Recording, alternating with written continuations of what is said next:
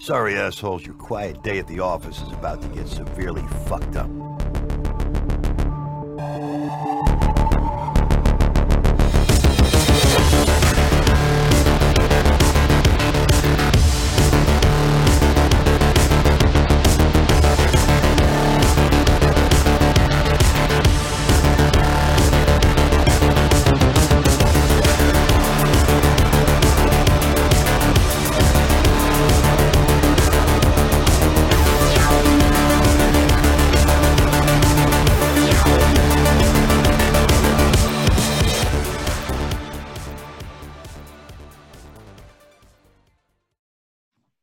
Guys, welcome back to the After Action Review. You know me, I'm Nick Guy, the world's most okayest Green Beret, and as per usual, we have more than okay guests. He's back. We love him.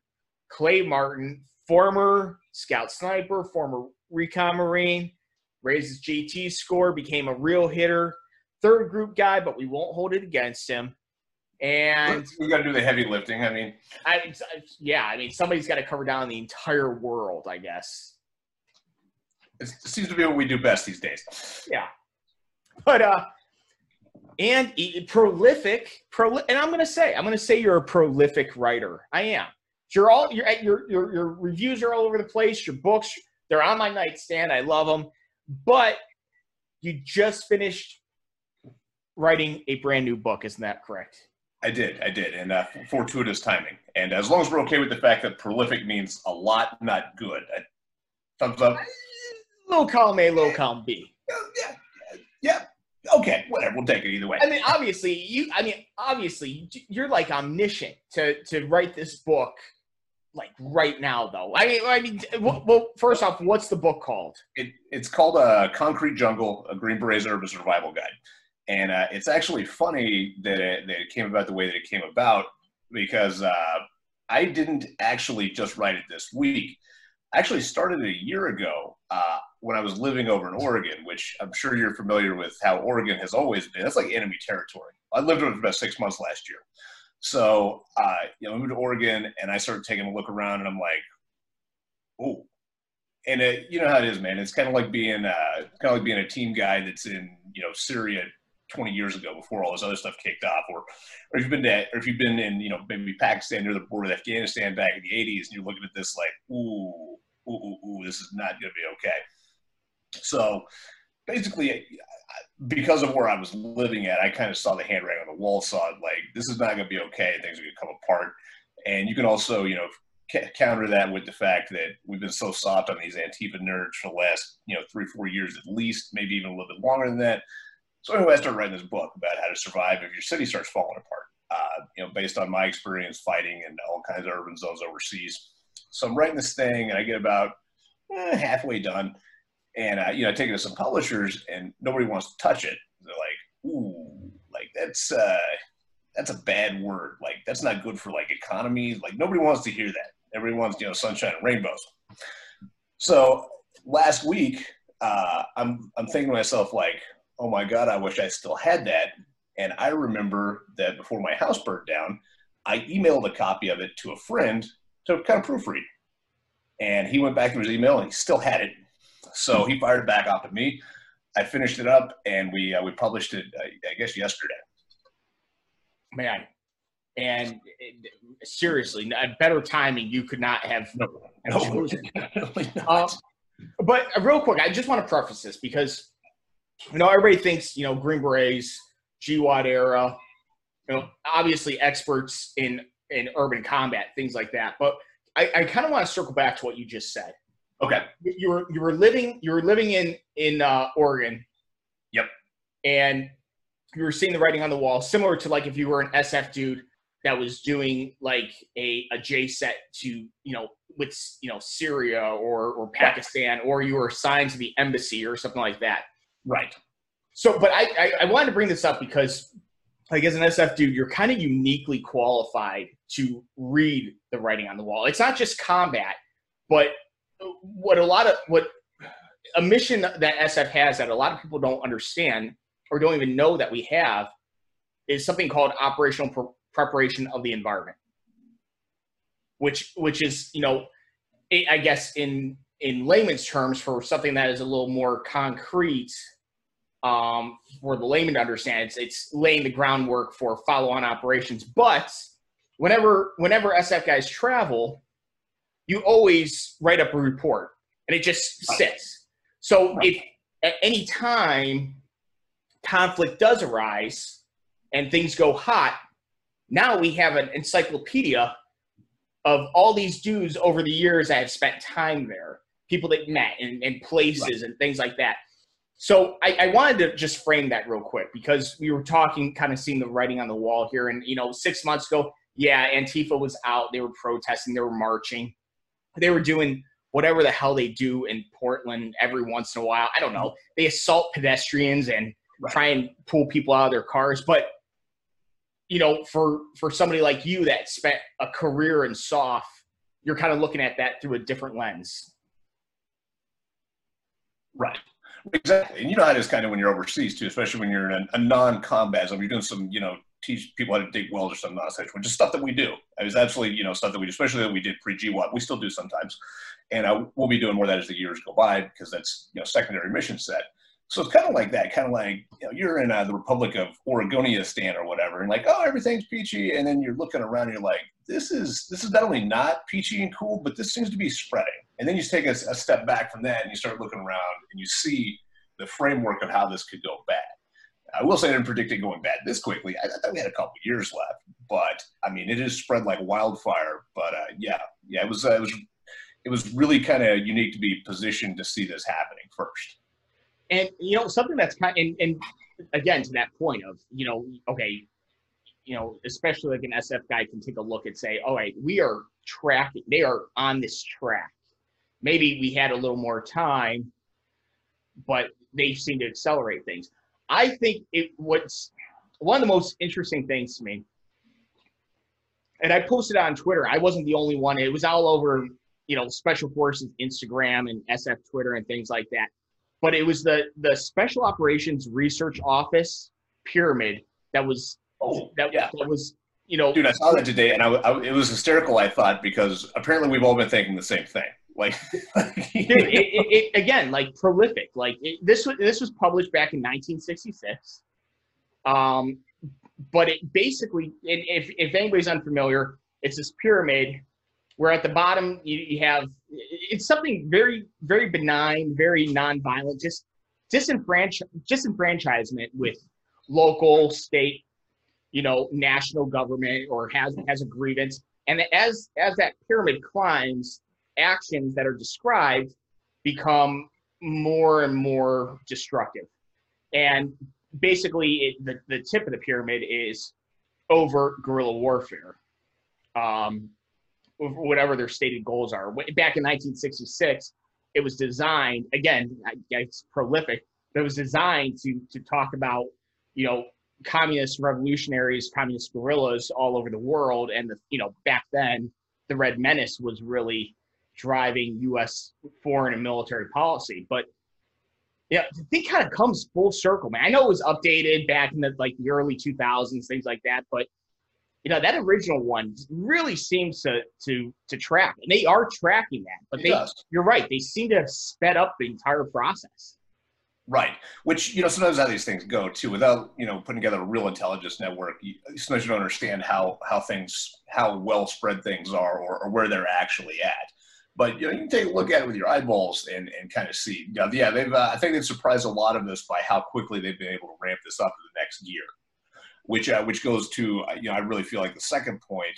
I don't know where you're at on this one, but my thought is, this is by design. Somebody's pulling the strings on this. This is in no way organic. This is not something that just materialized. This is somebody's leading this very intentionally and driving it. Oh, I'm 100% in agreement. We've always seen kind of like Antifa kind of sprout up at opportune times. And that's, in my opinion, that's exactly what happened. I didn't want to come in here to talk, the death of George Floyd or anything like that. My opinions have been very clear on Twitter and things like that.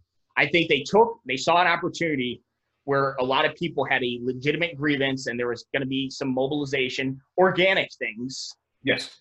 That itself was very organic and whatever. You know, I think you'd be hard pressed to say, oh well, I don't know about that. You know, I don't think that situation is something other than what we saw.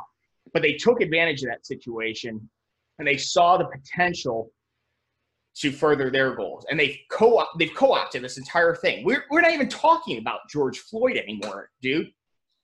Nobody's talking about that. Nobody's talking about police reform. Nobody's talking about recentering, you know, to community policing. No, what everybody's talking about is, holy shit, Antifa, for all intents and purposes, you know, seceded from the United States. They took 6 blocks of Seattle and they declared it an autonomous zone and posted, you know, signs that said, now leaving the United States of America. Like, whoa, that's craziness. And you know, I agree that's not organic. That took planning. That took an underground, an auxiliary, you know, terms that are common in unconventional warfare.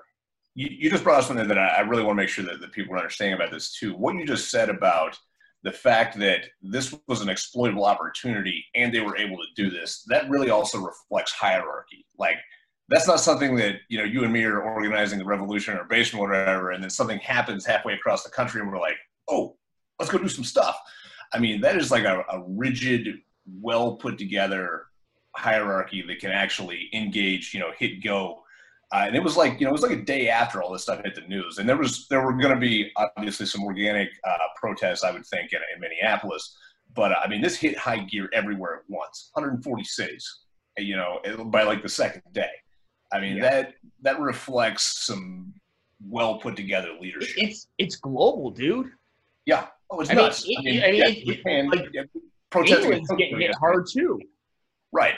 Well, all of Europe. I mean, all of Europe has seen like actual riots and, you know, stuff on par with what we're seeing here, which is insane. I mean, I know, you know, I don't know, man. Nobody in the media has talked. Nobody's dug into Antifa. Everybody runs top cover and they say, oh, there's no command and control. There's none of that. There's not. Honestly, man, when I take a look, and I'm not like some seasoned soft veteran with 20 years in or anything like that. But just from where I'm standing, and I know I'm not the only SF dude who is thinking the exact same thing, which tells me I'm probably not that far off base. But that took some serious planning considerations.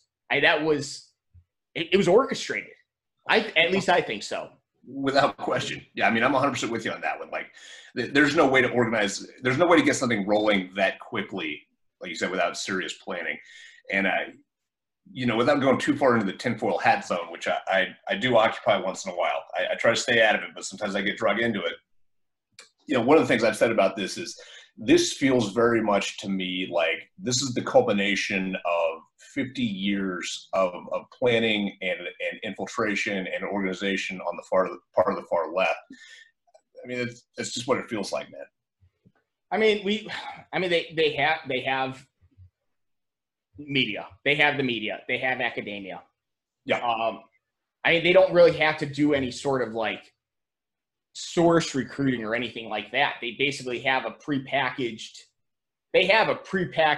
grunt, you know, that comes out of you know the American university. Sure. I mean, do they lack that leadership? You know, yeah, but that you can easily organize that and tap into that massive pool of. I don't even want to say they're disenfranchised, man, because it's not. This isn't like Bundy. You know, this isn't like, you know, some. I'm not going to sit here and say, oh, there are no. Of course, there are far right extremist organizations that are doing bad things, but when you take a look at recent history, people that, you know, and activities that totally dominated the news cycle. I mean, Bundy controlled the news cycle for months in 2014, and that's all people were talking about. But that dude had a gripe with the federal government. what I see here, and correct me if I'm wrong, or if you disagree, please let me know, but they don't have a gripe with the federal government. They have a gripe with our way of life, our culture, everything like that. They want to, you log on to any sort of open source Antifa material, Twitter, Facebook, Instagram. They're all saying the same things. Oh, dismantling of capitalism and dismantling of police forces and removal of the American penitentiary system. Right. That's not. Those aren't gripes with the government. That's not. The government told me I can't let my cattle graze on my lands because they're whatever. No, that's just, wow, we just hate everything America stands for. And we're going to take advantage of this organic movement and totally co-opt it to further our goals. It's insane. Even 3 years ago, if you'd have told me that they were card-carrying communists with that was their end state, was to enable a communist utopia, I'd have told you were crazy. I mean, we stopped worrying about that back in 1989. I think the last Chuck Norris flick involving commies was 92 because it was already in production. But here we are 30 years later, and that's what these guys are, and that's what they want, and that is completely at odds with the American way of life. Yes, so I mean, I don't see a resolution to this either. Another thing I'm seeing with this, kind of you talk about co-opting movements. I briefly touched on this yesterday on my social media stuff. I'm reminded very much of mid-phase Iraq. That every political organization over there also had a terror wing, and oftentimes they had almost the same name. There was Offices of Mukhtar al-Sadr, and then there was the Jaish al-Mahdi, and then a couple other splinter groups. These ones were all terror cells, and this one was a political cell, and that's just how they ran things. And that's what I see here too. Although I'll be in a different direction. There are probably some people that are protesting and they just want to peacefully protest. And this is about, George Floyd or police reform to them. But they're being used as the shield barrier up here to keep a response from happening.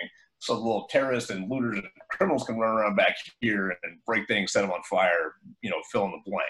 And it's insane.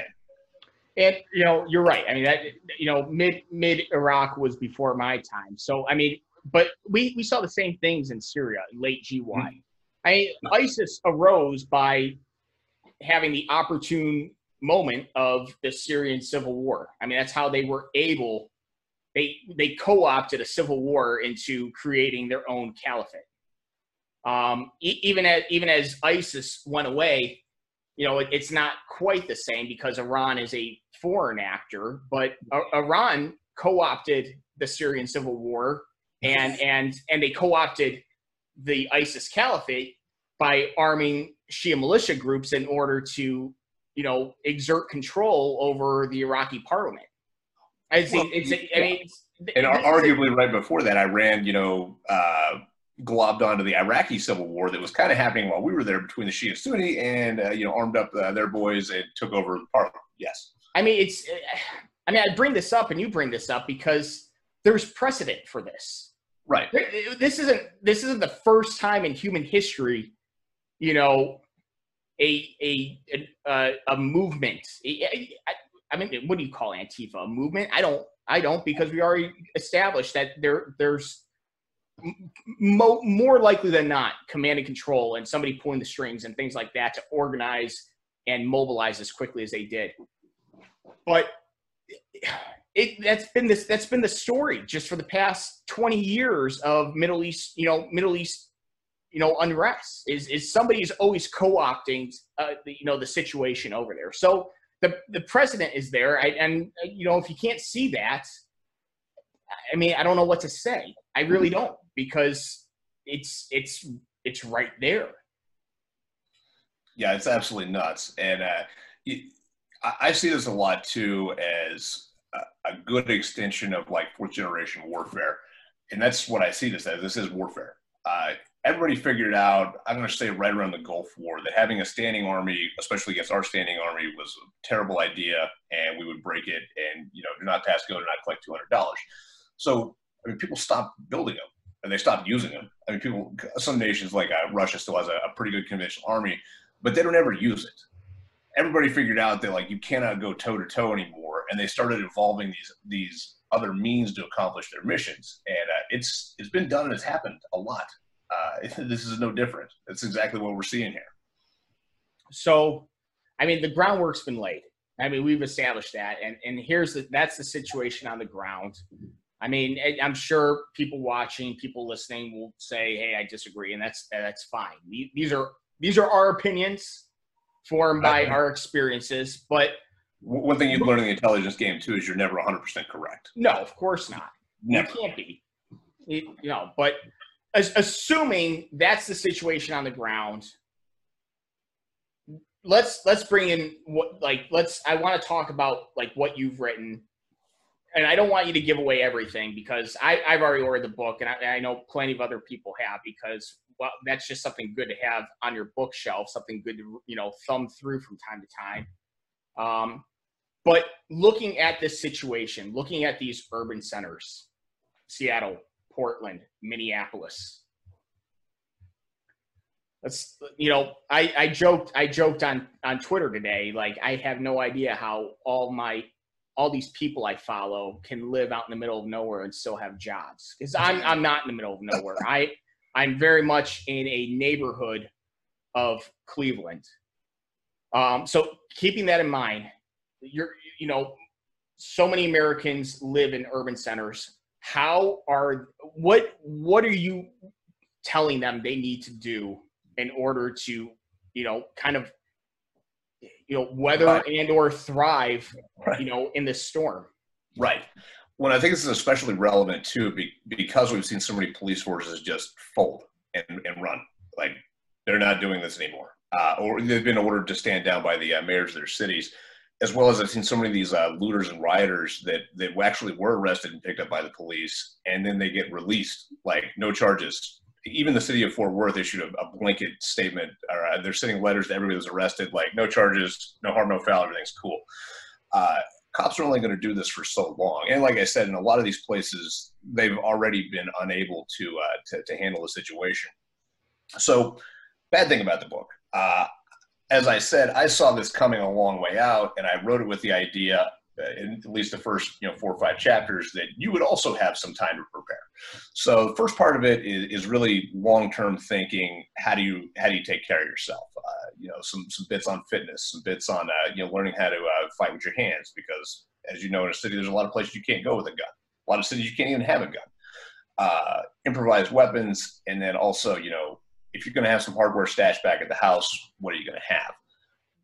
The second piece, and this is what is probably the most relevant right now, if your city's not already ashes, is how to organize a team to be able to defend yourselves. And basically, I modeled that around ODA structure because I feel like that's the most flexible and most beneficial for where you are. Most people are not going to be able to assemble, a 48-man infantry platoon, but they can get together another 3 or 4 guys, dudes that you found at work, whatever, to kind of build a team that can then make those other things, just like we would do in a foreign nation. So that's a big chunk of it right there. Then later on, we get into some actually defensive tactics, like how to harden your building, make it a little bit harder to get into. What you should do if you have the time to prepare, as far as moving your pieces around the board, and then finally, how to get out of an urban environment in the worst case scenario. And honestly, I'll speak from experience. I'll speak from experience right here. When this whole thing went down, Cleveland had a full day of totally peaceful protests. Everybody was there. Everybody had the same message. Nothing happened, and everybody was really proud of Cleveland. Like, wow, right. Okay, we kind of broke the mold there. Well, that night hit, and things just totally went to shit. My sister was in the city. Oh, at the time. Oof. And getting her out was an absolute nightmare. I had no idea Cleveland had so many biker gangs, but they do. Really? There were just traffic laws out the door. You know, people going wrong ways down alleys. You know, her garage for her building is in an alley that, you know, one percenter gang had just staked out, and they were just holding there. You know, buildings were on fire, cars were on fire. You know, if you've never experienced something like that, that is absolute sensory overload. It is. Oh, yeah, yeah. And trying to, you know, trying to think your way through that situation, if you've never experienced that, it's an impossible feat. Right. Oh, yeah. These are things that you had to prepare for in advance. I mean, for sure. Yeah. I mean, I cannot imagine waking up yesterday or wherever in Cleveland without having the experiences that I have and having to deal with it. I'd be terrified, and rightfully so. I mean, I 100% get that. And that's kind of where I'm at with this whole deal. I could even say that I released the book. I could have worked on it for another 6 months easily, but I put it out now because, I mean, normal people need some help right now. They need to figure out what to do right now. And yeah, it's. I don't think it's going to get any better either. No, well, I think it's going to get worse before it gets better. That's for sure. And then if you know, then you're just hanging out to dry. Right. So, yeah. No, absolutely. I mean, I don't want to go too deep. You'd mentioned something. It goes further than that. The book, you know, going further than that. You talked a little bit about, you know, some intelligence gathering, maybe, you know, some source operations, things like that. Can you give us like a 30,000 foot overview? What you were Sure. talking about Sure. there? And obviously, as you well know, Nick, too, there are things that I can't put in the book. Of course, yeah. Because somebody will come and have a conversation with me. That's how these things work. But I did throw a chapter in there, and it's probably one of the more in-depth chapters, actually, about what I would call the most basic building blocks that I could make of building your own intelligence network around you. Because this goes back to the only way that you're going to survive is to have other people. And you need allies, and you need teams and things like that. And I mean, this is something I was talking about with our mutual friend, Terry, Mr. Leatherpants, on the phone the other day. You know, people have been fed this like Hollywood fantasy of, you know, SEALs or Green Berets or whatever, and like take on the world yourself, just you're 60 and you're shirtless and, you know, light coat of oil and look good. Hell yeah. Yeah, exactly. That's not how real life works. I mean, one of us by ourselves, yeah, we're better than the average dude, but we're still going to get overrun easily. We're going to get taken out. But you put two of us in that equation, and we're not 2 times more dangerous. We're 4. You know, all of a sudden we could do some, you know, basic fire maneuver stuff. We could at least cover, you know, 2 angles. You put 3 of us in there, and we're 9 times more scary because we can do basic fire maneuver now while somebody has Overwatch. All these things, and then you start getting a whole team together. Well, then you can do miracles at that point. That's what I want people to understand: is you can't bunker up in your house by yourself with your mountain of bullets and be okay. Yeah, it's just not going to work out for you. You have got to recruit other people, even if it's just your other family members or maybe some extended family. You know, 4 or 5 people. Yeah, you can do a lot of different things there. But that's also with the intelligence network. Like, you can't see everything that's happening around you. But if you have 4 or 5 people that are feeding you little bits here and there, you're going to be a lot more aware and a lot more prepared. I mean, it makes sense. I mean, when, you know, things have calmed down here, but before, you're right. You can't watch anything. You can glue yourself to local news and you won't know anything. Right. I was getting photos from people down the street when the National Guard rolled in before anybody had mentioned anything. And they sent it to me. They're like, "Oh, is this you?"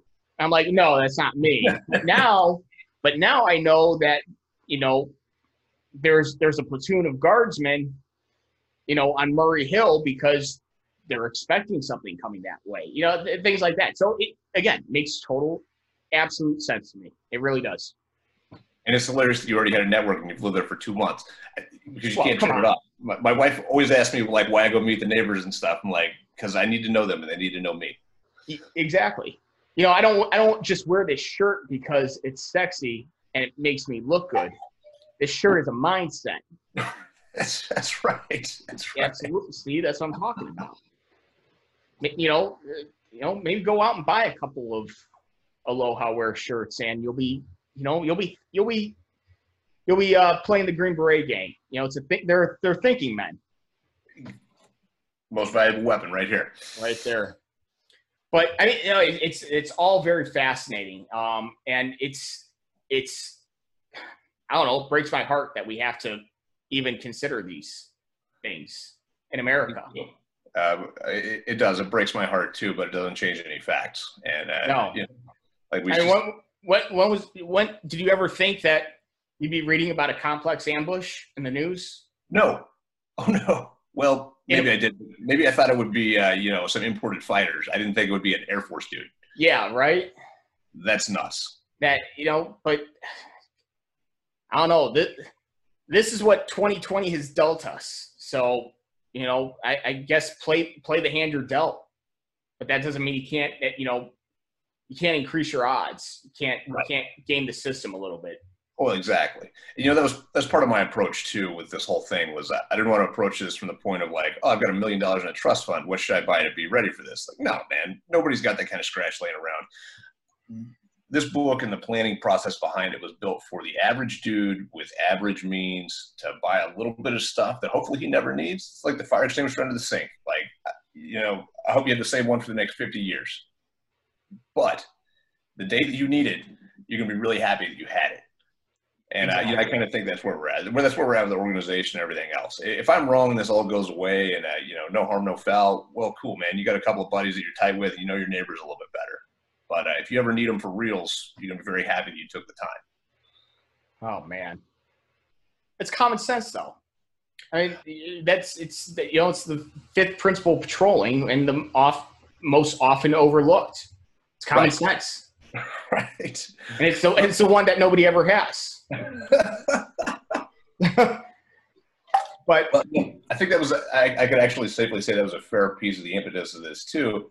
With all my other jobs, my gun jobs, all this other stuff, people ask me, you know, off the wall questions all the time, like, "Hey, I'm trying to get ready for X. You know, what should I buy?" Is almost always the question. The answer is not what you should buy. It's like, how many people are in your party? Like, well, just me. Like, ooh, that's probably not going to work out. Yeah. I mean, it's a nice thought, and you know, of course, people default to that. And it's not surprising. It's not surprising. Oh, what do I need to buy in order to feel safe? Well, it's the American way, and I get it. I mean, it doesn't help if there are 12 dudes outside your house and they want you out, you know, and they want you outside the house. You know, it doesn't matter what you're packing. It's only a matter of time. Yeah, exactly, man. Man, it's crazy though, dude. It really is. I just can't believe that this is the reality. Oh, it's been absolutely nuts. How long it's gone on to has been shocking. I mean, absolutely shocking. And that's the thing. Like, this is still going on. Like, they didn't run out of steam. They ran out of food. You know, they ran out of food in the autonomous zone, Capitol Hill Autonomous Zone, Chaz. You know, the homeless ate all their they ate all their tofu and soy bars. Right. Did you see that?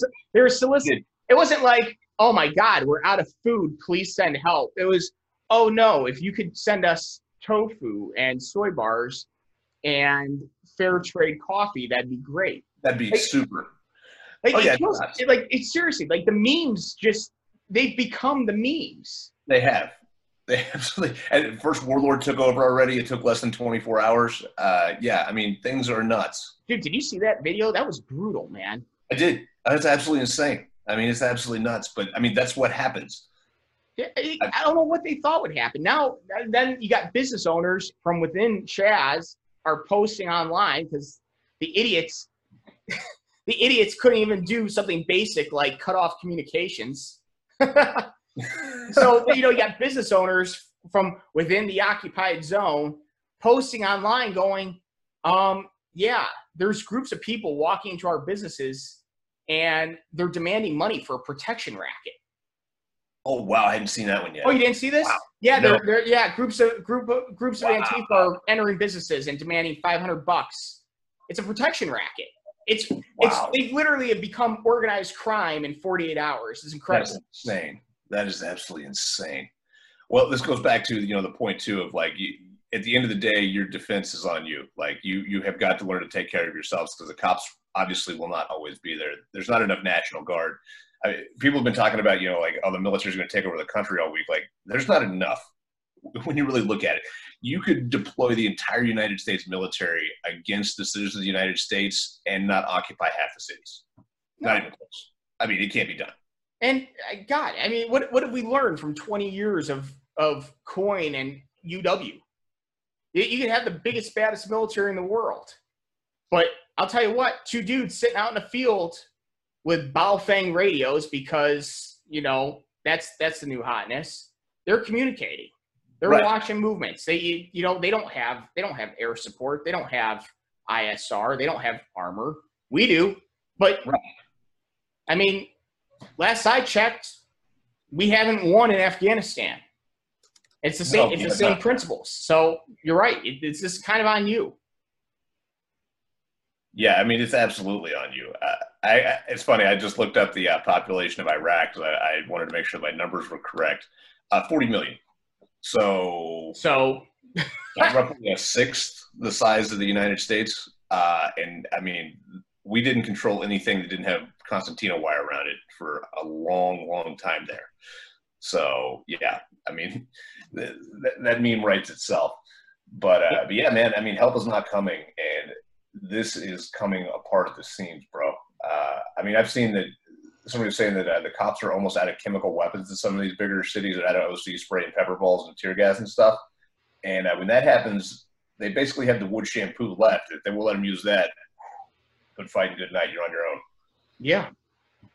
It was always an argument. There was always an argument online going, oh, do the police have do they have an obligation to protect you and things like that? Well, one, our judicial system ruled that they don't. That's a fact. But two, and more importantly, we're seeing this in practice. And what happens, if you're living in downtown Minneapolis and you call 911, or you're within Chaz and you call 911? I don't even know if they take your call anymore. Maybe they burned down the 911 center in Minneapolis. Like, things are nuts. So, I mean, it's unprecedented. That's what I say. A lot of people have the opinion, oh, Antifa, it's not an organization. It's just a organic movement, or there's nobody pulling the strings, or they're a bunch of 120-pound, skinny jean wearing, bandana rocking, English majors. And that might be the case. There's a lot of them. Number two, they're winning. The other thing is like the debate is moot because they forced the government out of a section of its own city. Right. Yeah, it's nuts. And they're they've actively forced 5 or 6 major cities now to either defund their police or significantly cut funding to said police. Like, that's bold. That is bold. Is. It is winning. I don't care what anybody says. They are kicking the shit out of us right now. God, LAPD. Now they're trying to pull $150 million away from the LAPD's budget. Granted, the president of the city council who proposed this was, of course, enjoying 24/7 PSD provided by said police department, by said LAPD, but that's neither here nor there. Right. Yeah. Yeah. Of course, there are no political points to be won in this. Of course. Well, second and third order effect that nobody's really talked about with this either. We really started seeing the demonization of police under old President Montpants, and I want to say it wasn't a lot until his second election, but we started seeing it really bad then. Cops are bad guys, they're terrible people, all this other stuff. Between all those years and what's just happened now, what we are going to see is a lot of the good cops leave. The good dudes that can do something else, they're going to be like, nope, no, sir. I'm out. And that is going to have a huge impact on policing in this nation as well. As, I mean, those guys have never had an easy job, not once. Not unless they're, you know, Barney Fife and Mayberry, but any major city, most people have always hated them. The system is rigged against them.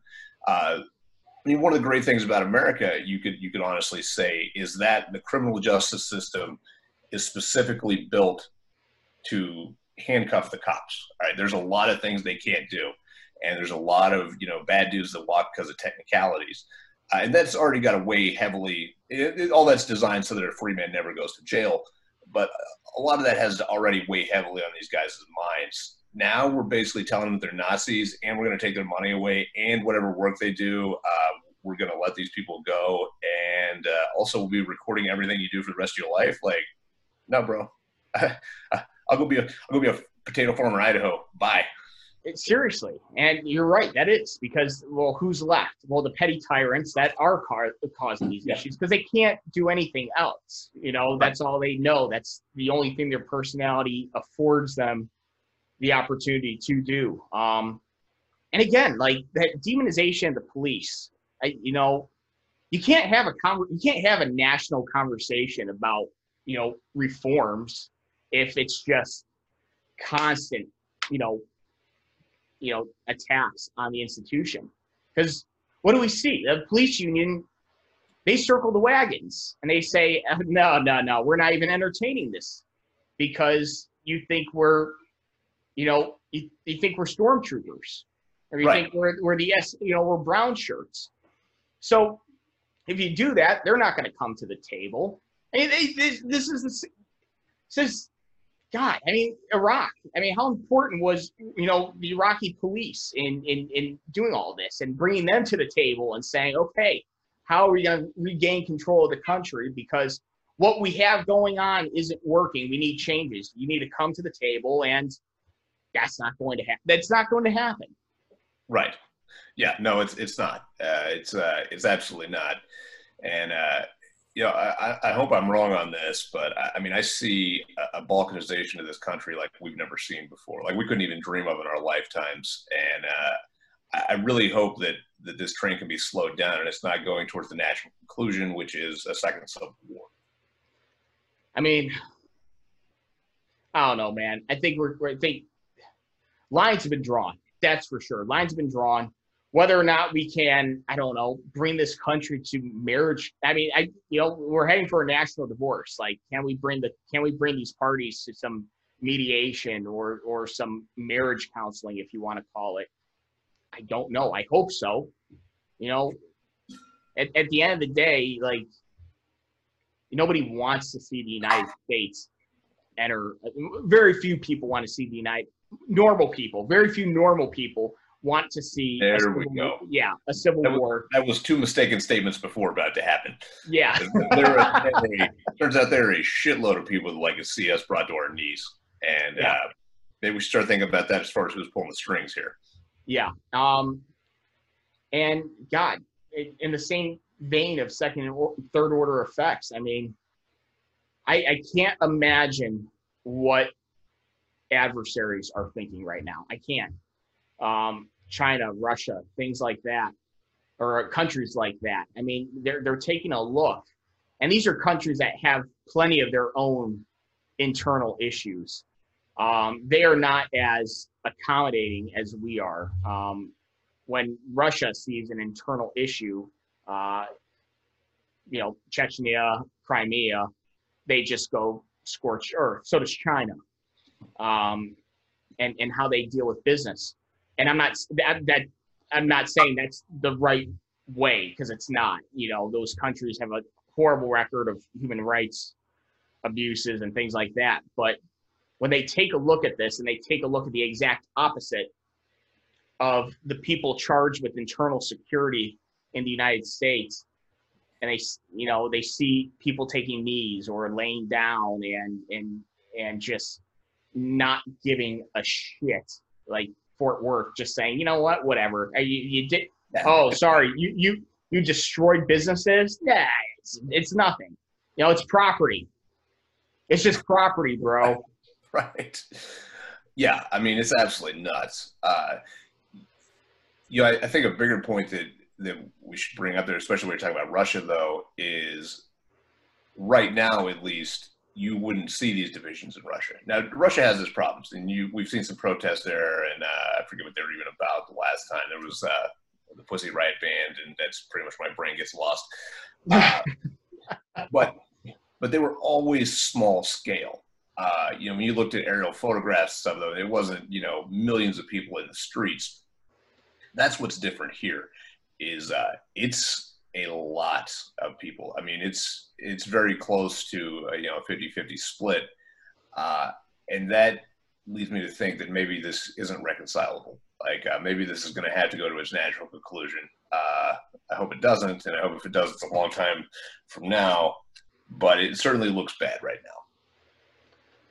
It's God, man. You're right. I mean, I think part of that is those countries kind of don't cherish things like freedom of speech and freedom of assembly and things like that.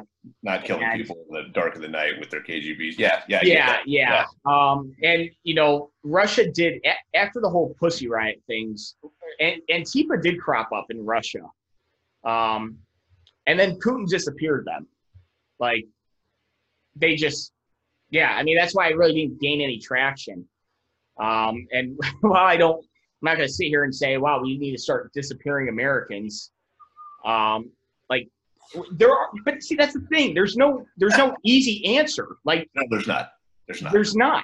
There's, you can't sit here like and say, wow, we have an issue, but we're just going to not do anything about it. And then, on the other end, you're like, wow, I don't know if I like the idea of the federal government just black bagging people. No, I don't. That's it's only a matter of time before it gets turned on you. Is most of the problem. And that's the thing. I mean, how many times have we seen the government overstep its authorities and I don't know, kill Green Berets over an eighth of an inch of a shotgun, or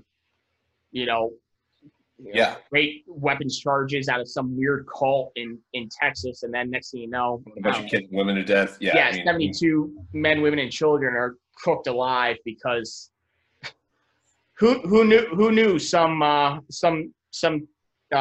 riot control substances are flammable. Russia does, but turns out that some knockout gas is lethal too. But either way, we'll talk about the Soviet space program another day. But so there's no easy answers, and I'm not going to sit here and come up with solutions. But neither are you. All you, like you said, all you can do is become a little more personally responsible for yourself and your family, and that's where we are. Right. Yeah, and I mean we'll find out how this shakes out. If our government is actually competent, they'll find out who's pulling the strings, and provided they don't have a driver's license and an address in Los Angeles, well, they will get disappeared wherever they're at, because that's how we roll. But I mean, if they don't, I mean, this could very well be the event that shakes us apart. And if not this right now, then this may certainly well be the beginning of it. Yeah, and because even if this does simmer down, I mean, the damage is done. The damage is done, and two, Antifa is completely emboldened. Oh yeah, I would be too. This is just a competence target for them. Honestly, that's all this is wow, we totally got away with that. What else can we get away with? Right. Well, as was brought up by one of the dudes that I was talking to yesterday, the day before, this could very well be the dry run rehearsal too for November. Because can you imagine trying to hold an election while this nonsense was going on last week? No, we already have issues of voter intimidation in the best of times and things like that. That's been documented. Right. Like that's been documented when we were supposedly in a post-racial America when Barack Obama was running for president. Like that stuff still happened. What is going to happen in November? Well, I mean, what if this did happen? I mean, do you throw the election out? Do you have another one? Like, you can't say that it was fair. I mean, this could be it. This could be that could be the whole plan. Oh man, God. Well, the big takeaway is it's really fucking bad. right now. Right. That's the only takeaway. I got nothing because, like I said, I'm not going to sit here and gen up solutions because, well, one, I'm not that bright, and two, I really don't think there are any good answers. There's certainly no easy answers, but I don't think there are any even good solutions to this problem. Yeah, unfortunately, I'm right there with you. Instead, I think you got to take the stance of let me take this bag and put my shit in it and make sure that it's all in there because we're going for a ride. Yeah, man, Montana sounds nice right now, doesn't it? It does. It really does. We got some space out here. I would recommend. Yeah, you got some space out there. A little bit. Yeah. Yeah. I know. My favorite Vietnam vet on Twitter, Billy. He said, big shout out to Billy, buddy. He said, well, I got line of sight for 4 clicks in every direction. I'm like, damn, Billy, I envy you right now, man. Right. No shit, right, dude. But so, well, dude, I think I don't want to keep you. It is late, but give me that title one more time, guys. Go out and buy this book. Clay, what's this book? Concrete Jungle: A Green Beret's Urban Survival Guide. Concrete Jungle: A Green Beret's Urban Survival Guide. And where can they buy it, Clay? Amazon, though. Exclusively on Amazon. Exclusively on Amazon. Hell yeah. Bezos needed to make a little more money. Yeah, well, he had me by the short hairs on this one, so he's going to Oh, man. So, guys, go out and buy it. Support Clay. Learn something. It could save your life. It was the same thing when I had Sean on 2 episodes ago. He was doing more of the rural survival. So this is a great kind of, exact opposite. A lot of the same principles apply. Oh, yeah, absolutely. Urban and urban survival absolutely apply. But it's the devil's in the details, and the details are very much different in those 2 AOs. 100%. So, all right, Clay. Thanks, brother. Really appreciate it. All right, thanks, brother. Thanks for having me on. Will do. Guys, if you're watching on YouTube, I always forget to say this. When you guys like, comment, subscribe, it helps the YouTube algorithms kind of push my stuff onto the page so unsuspecting victims stumble across this podcast. And when you do that, the podcast thrives. We get a little more exposure, and it allows me to keep bringing on top-notch guests. It allows me to take the time to do this. If you guys are listening on Spotify, iTunes, wherever you're listening to this podcast, leave me a 5-star review. It helps. And finally, I always forget to plug the Patreon. I did break down. I started a Patreon, but it does help me upgrade equipment. Helps me hopefully when COVID-19 ends. I really want to do some sit-down interviews with guys. This, the whole online thing. There's limitations. I'd love to do some sit-down interviews, especially some of the old timers. They have a lot of great stories to tell, and they are not technically savvy. Barry Shapper, for one. So, guys, dude, real quick, man. He gave me a call a couple of days ago. He didn't even say hello, man. He just went right into it. He goes, "I'm getting really sick and fucking tired of you calling me a boomer." I go, "Well, dude, dude, I feel like I'm your personal 18 Echo in your everyday life. So I'm just gonna keep calling you a boomer." And Terry's not even that old. So the old timers that really have incredible stories to share, when COVID lifts and things like that, I'd love to get out there. So your support of the podcast goes a long way in hopefully making those things happen. Once again, Clay Martin, thanks so much, brother. Concrete Jungle, Green Beret's Urban Survival Guide. That's it. Thanks again, brother. Sure thing, buddy. Take care.